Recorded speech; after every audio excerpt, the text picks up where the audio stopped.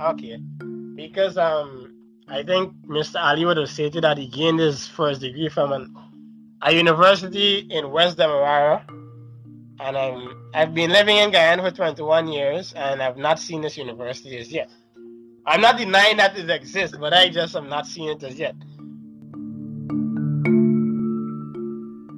But in terms of the political messaging, I think Guyanese, we need to hold our political parties more accountable uh, to ensure that we vote based on policies and not personalities and race and other categories of deciding who we want to lead this country. And finally, I forgot to mention the Liberty and Justice Party. That was party led by Mr. Schuman. He would have actually presented a manifesto since 2019, and I would have read through that manifesto, and I think that that manifesto would have been the best manifesto that would have been presented pre-elections. But there were some issues with Mr. Schuman leading up to the elections, whether he was a dual citizen as well. There was another small party, Change Guyana, that had some issues as well concerning the prime ministerial candidate being a dual citizen. So Guyana had its fair share of issues leading up to the elections. That's it from my view. I don't know if Michael wants to add to that. But before we get to Michael, I think I wanted Twinkle to give hers because we're gonna round up with Michael before we get to election day proper. So if I give, so we're paying attention to some of some of what the persons presented that they're gonna run on this issue and that issue. So and some of the main things that catch me was this lady that, what's her name, Valerie and Miss Phyllis. I'm not quite too sure with all these parties. I said of the little parties, right? But yeah, Miss Valerie Phyllis, she was specifically part of her manifesto was basically to attack homosexuality in Guyana. That was part of her running. Mr. Schuman, I really liked that he was talking about these bridges and highways to connect Guyana around and stuff like this. It had one time Irfan Ali, he talked about this big bridges and highways and jobs and stuff like this. And then this erasing of school loans. That was just like it's an article come out from one of the news sources about erasing school loans, which I find very like, to me, I think what happened around these election time is that they're capitalizing on people that are in need of basic things like education, housing, and all these things. Like you just group us up and feel like, okay, we can feed them with what they want to hear. You understand? And so the high school loan thing and the school loan erasure for UG from Irfan Avenue was like, for me, like, is this really going to happen? Because you had so many time in parliament to do this before, and now you're bringing these things together. But what I didn't like that they didn't run and they didn't talk and was like, to me, like, APNU did bring back a lot from 2015 that they promised indeed. But in terms of like housing, more jobs, let's say like the incarceration rate, people still going to jail for a simple thing like a giant of marijuana, unnecessarily people getting locked up in these things like these problems that are within the system itself, like the justice system, access to jobs, even to income and these things, like nobody didn't got too much of these things. And most of our LGBT community, like nobody wasn't really, every time you, even the SASAD who had this big town hall and invited these individuals, like, you know, people referring back to the constitution that says this is this, that, but yet this constitution doesn't work for LGBT people and these things, you know, like these specific issues, people were not like strong about talking about how we're going to deal with these things. I'm mostly that serve people that are on the ground and hardworking and poor families, and they didn't have much that address the needs of these people, as opposed to that. To me, they had a lot of fighting amongst each other too, like especially from the PVP and APNU, they had this bickering back and forth with each other. But I didn't see much of what they run for and how much they would have been able to deliver some of these things. You know, and it was mostly based on this oil money, but then what could you do before this oil money come about? How could you take care of these people before the oil money come about? How better you will be able to take care of people with the oil money and taking into consideration, okay, let's say now you have oil money, and look what's going on with the coronavirus epidemic. What's going to happen in these circumstances? So that was it for So, me. all right. So one thing we haven't mentioned explicitly, right, is that the major divide in Guyana is this racial divide that we inherited from the times of slavery, indentureship, and British colonialism, where the two major political parties, originally the PNC, the People's National Congress, and the People's Progressive Party, would take racial allegiances, kind of, right? So the People's National Congress would take the Afro-Guyanese, and the PPP would take on the Indo-Guyanese. And part of what the coalition was that hope and change on this particular basis, that there could be somewhat of an interracial coalition. So, Michael, as you wrap up this part before we talk about the elections, I was wondering, can you talk about if any of that was messaged at all in either a positive or a negative way? Because we know, like, one thing that always gets talked about around any Guyanese election is like this jumbie of Forbes Burnham coming back to haunt people, for example. Well, it is of my opinion that a lot of the rhetoric during this electoral period was basically the same thing. Like, seriously, the politicians really think that the Guyanese people are stupid. A lot of times they go ahead making some very outlandish claims that when you actually analyze them, they have zero merit and they can't necessarily be accomplished within the Guyanese time. And that is why a lot of times these parties go into power with a lot of expectation behind them, and they can't necessarily translate that into reality. So, like, for instance, the APNU basically came back with their 2015 slogans, and the PPP basically did the same. The only difference I saw particularly between these two things was that now they actually are interjecting oil money into the basis of their stance. So basically, if you analyze everything, is that the same thing that they did 2015, they came back. The only difference is that with the APNU now, they were saying that, hey, you know what, 2015 to now we didn't have enough time to actually give you the stuff that we promised in 2015, but guaranteed next time we're going to do these things. And the APNU, I think, was working on the basis of what they termed a decade of development. So they had a 10-year plan, basically, which is kind of strange because normally with the government, you only have 5 years in Guyana to do whatever you want. So them coming with a 10-year plan was very strange. But I think they probably wanted to give themselves a little more time than they had before to do these things that they said they would have done before. Because, again, a lot of these things that the politicians give us are fantasies. I must say with the small parties that I'm very disappointed with their performance because I think they could have done a lot more. I know that the Guyanese critic was actually their campaign manager, but I don't think he was exclusively the campaign manager.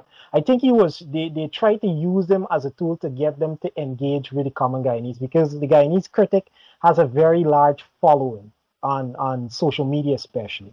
So with that being said, though, the campaigns that were run by the smaller parties, they did not reach out to all the regions, which is strange because if you want to win an election, you have to ensure that you get at least some votes from all the regions. There are 2,339 boxes. If you get 2 votes from each of those boxes, you have the possibility of getting a seat. So the importance of reaching out to every single body can't be understated, and they did not do that.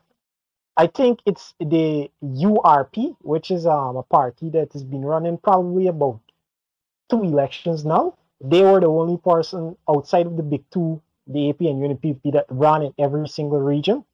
And these other small parties and so on did not utilize the capacity. And it's not hard for you to run an election in different regions. All you have to do is present somebody from the area that would basically, that is from the area, that can vote from the area. And you can use that as a tool to get these votes. So they did not do that. Additionally, when you look at their campaigns, it was not really fully planned out, because that is why I always believe that if you're running for election, you can't go 2 months before the election and say that you're going to run. Politics in itself and party politics, it takes time. For you to get over your ideology properly, you gotta be running like right now, how we in this little period, you're supposed to be coming out in front and center and saying that, hey, you know what? We got solutions to solve all these problems that you guys got, and this is how we're going to solve them, and give us specifics about solving it, because that is the problem with the fantasy land that these political parties could take. When you analyze things, you could see that there's no sort out plan to target these things. So like for instance, I remember 2015 campaign with the APNU. A lot of these things they're just going to say, hey, you know what, we're going to lower crime in the country. And then you think about, but like, how are you going to lower crime? Oh, you know what? We're going to lower crime because David Granger was a soldier and he can understand crime better. And that's basically their solution to crime. And those things can't necessarily work. In where you got a system of a utopia, you could probably assume that doesn't work. But in a utopia, everything does work. So you can't use it in reality. So Yeah, so this might be a little bit of a sad transition, but speaking of crime, let's talk about election day, because election day in Guyana is always a tense affair, right? So Matthew, you were going to speak. Tell us about your experiences this election day and whatever commentary you're going to use to respond to Matthew. Yeah, oh my bad. Yeah, elections day 2020 was my first experience working as a GCOM staff.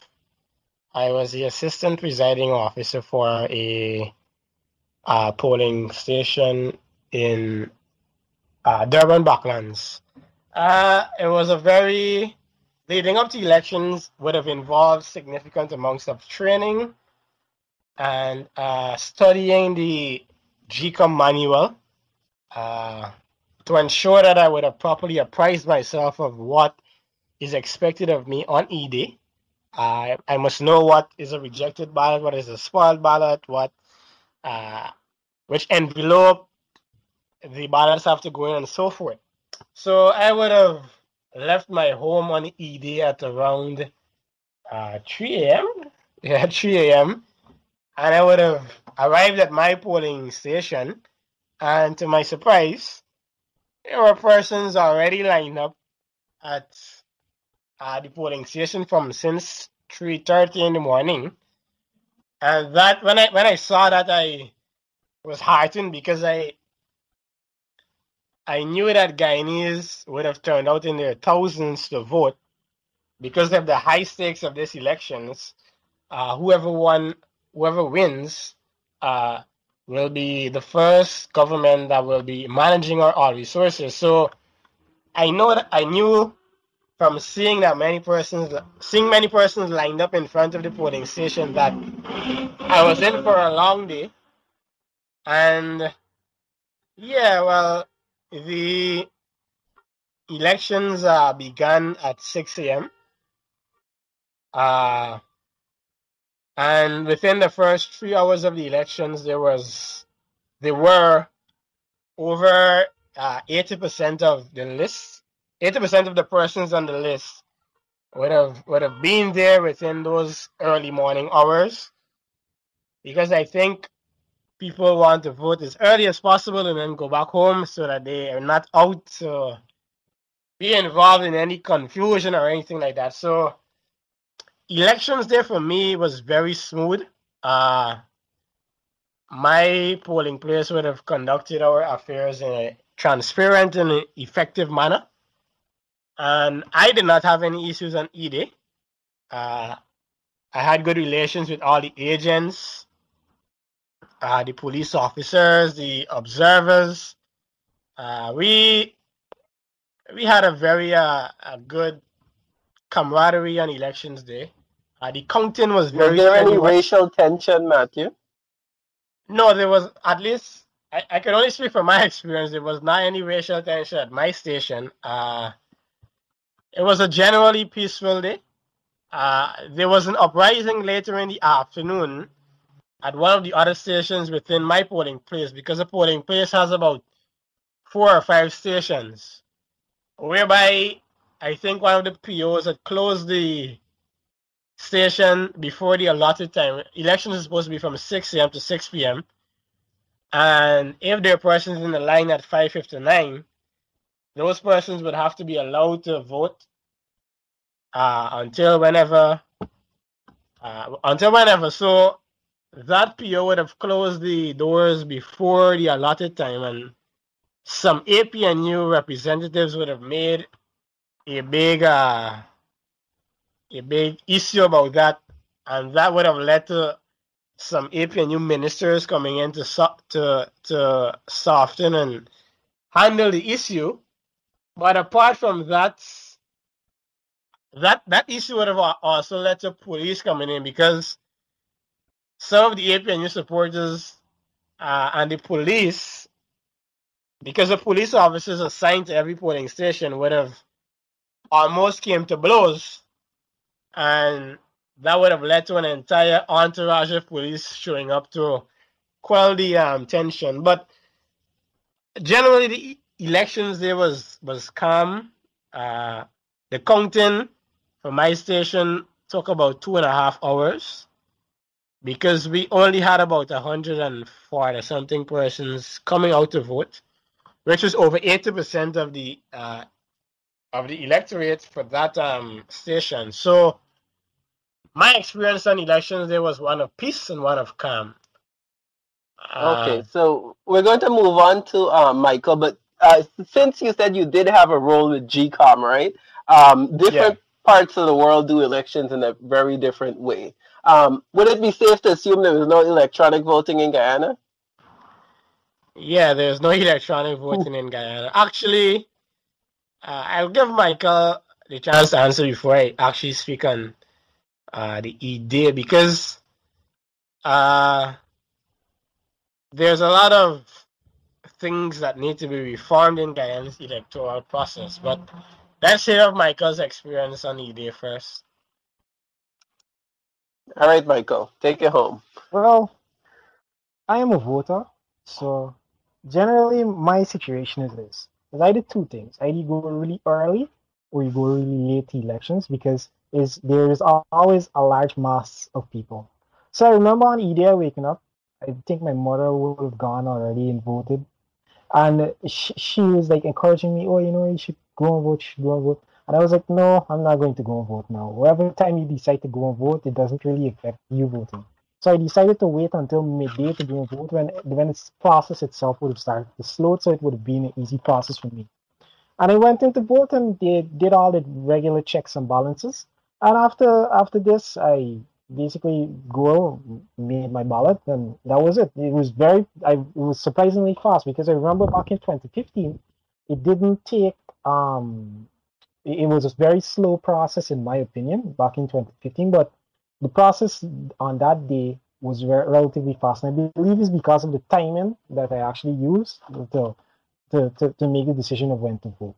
But generally, with the electoral process, I do realize that there's a lot of deficiencies within the process, and I'll let Matthew Forrest deliberate on those deficiencies, because from my experience with, I think I voted probably 4 elections now, it has been very, very stagnative and so on. There's no development within the voting body and so on to make the services more efficient at times.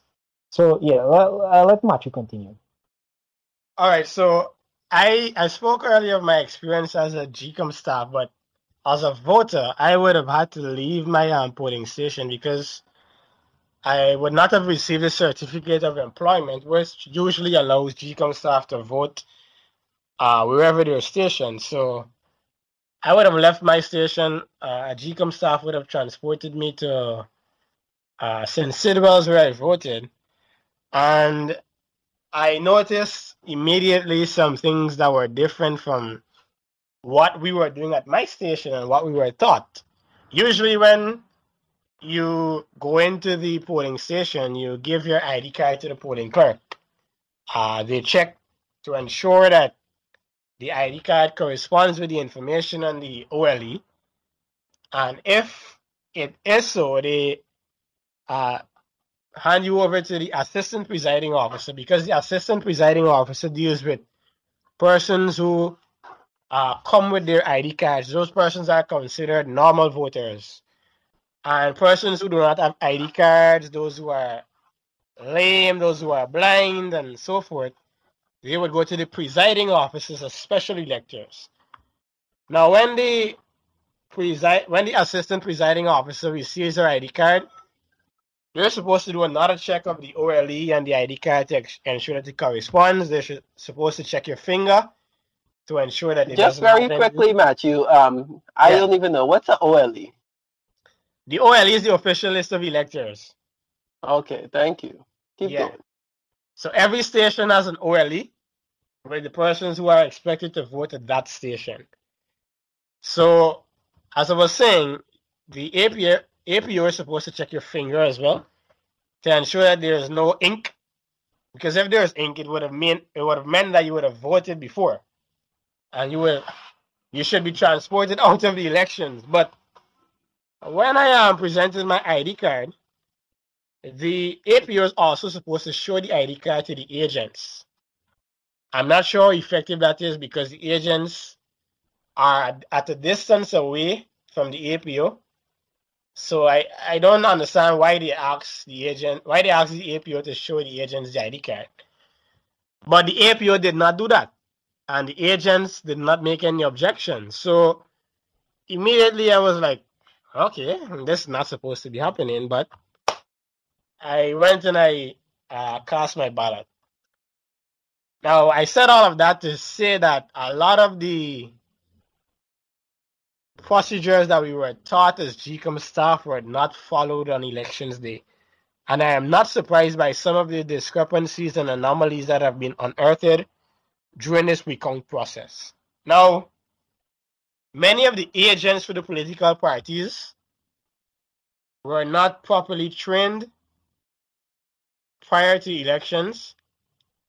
Many of them also they were not from the area, so they could not have been able to make informed objections. Because if you have an agent from the area, let's say I'm in Lodge and Forbes Burnham would have died a few years back, but somebody shows up at the polling station with an ID card for Forbes Burnham and presents himself as a voter. If I'm from the community, I can immediately say, hey, Forbes Burnham died. He should not be here. And any ID card being presented for Forbes Burnham is somebody trying to commit fraud. But if I'm an agent that is not from that area, I am not informed as to whether I cannot make an objection.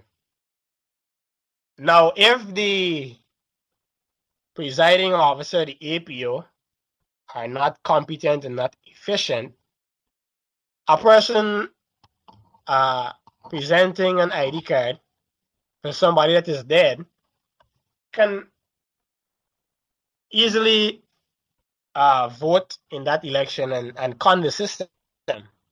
Also, there are persons who show up without ID cards to vote.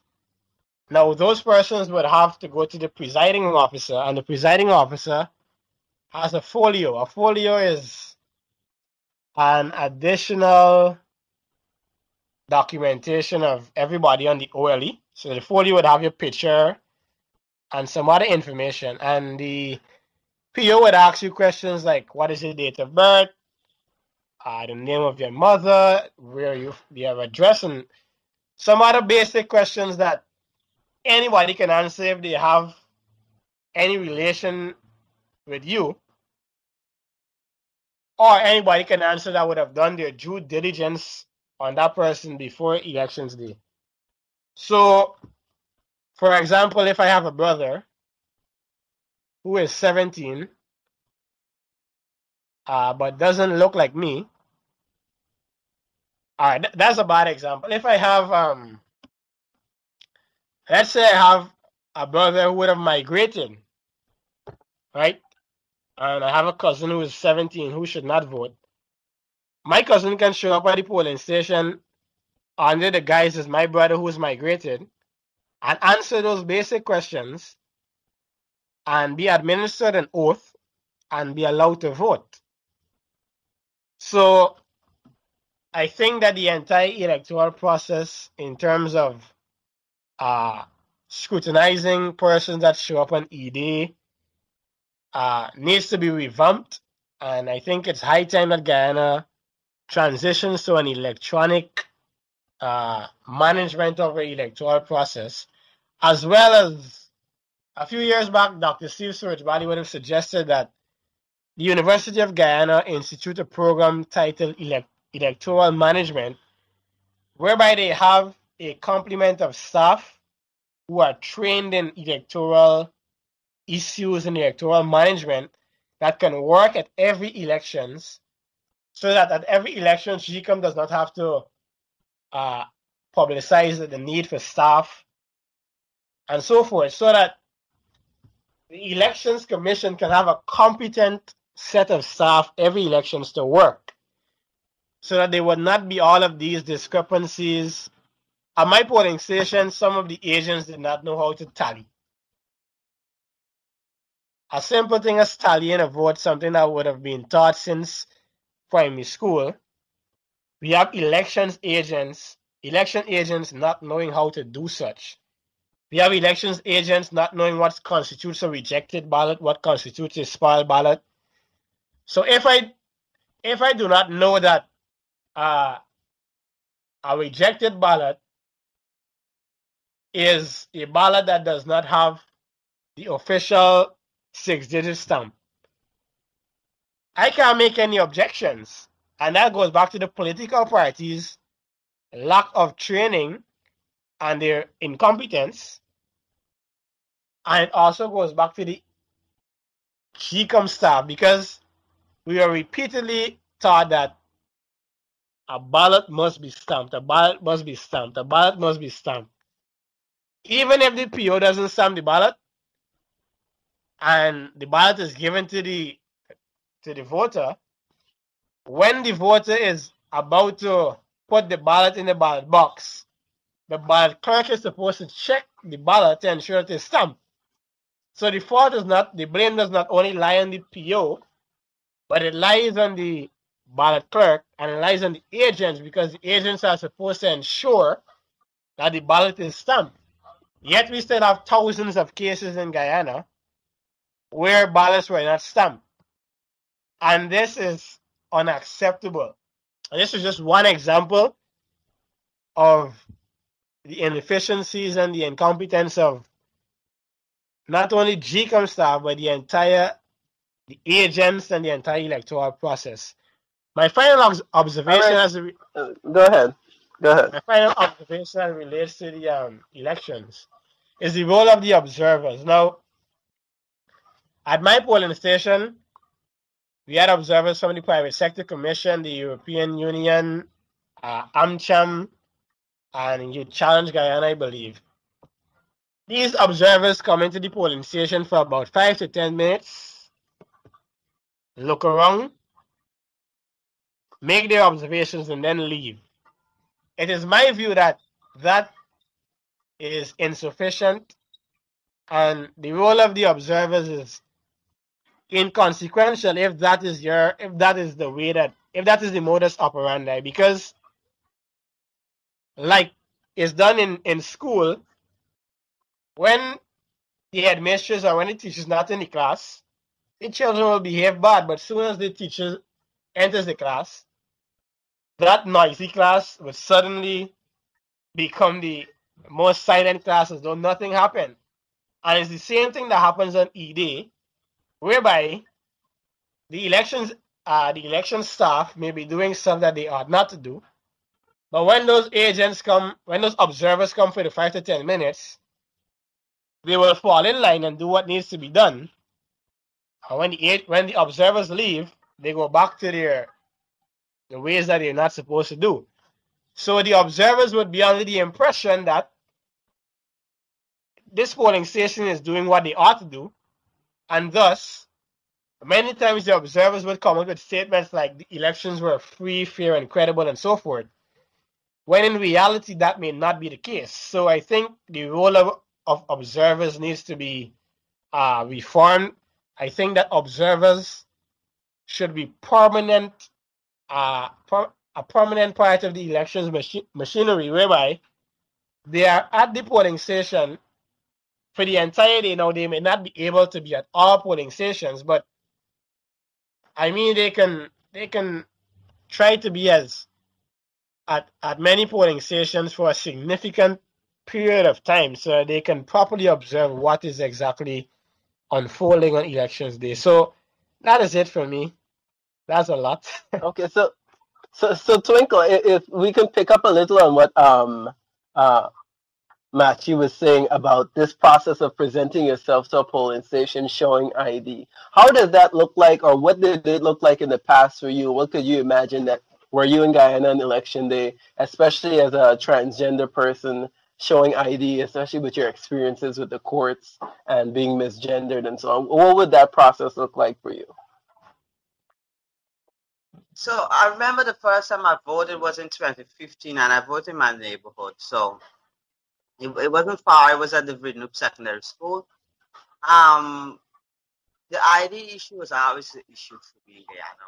Where you present one way, but it's now reflected on your identification card. It in the whole trans people many times they don't even get the chance to be registered because of the migration issue, because of moving from they're mobile, they move from one place to another different times for different reasons, right? So you don't often get many trans people registering to vote. Thus far we have never had much of a problem whereby a person was rejected or anything because they're trans or because of ID issues. But in many cases, you would find because of same ID issues, somebody might be eligible to vote and would not go and vote because of this issue.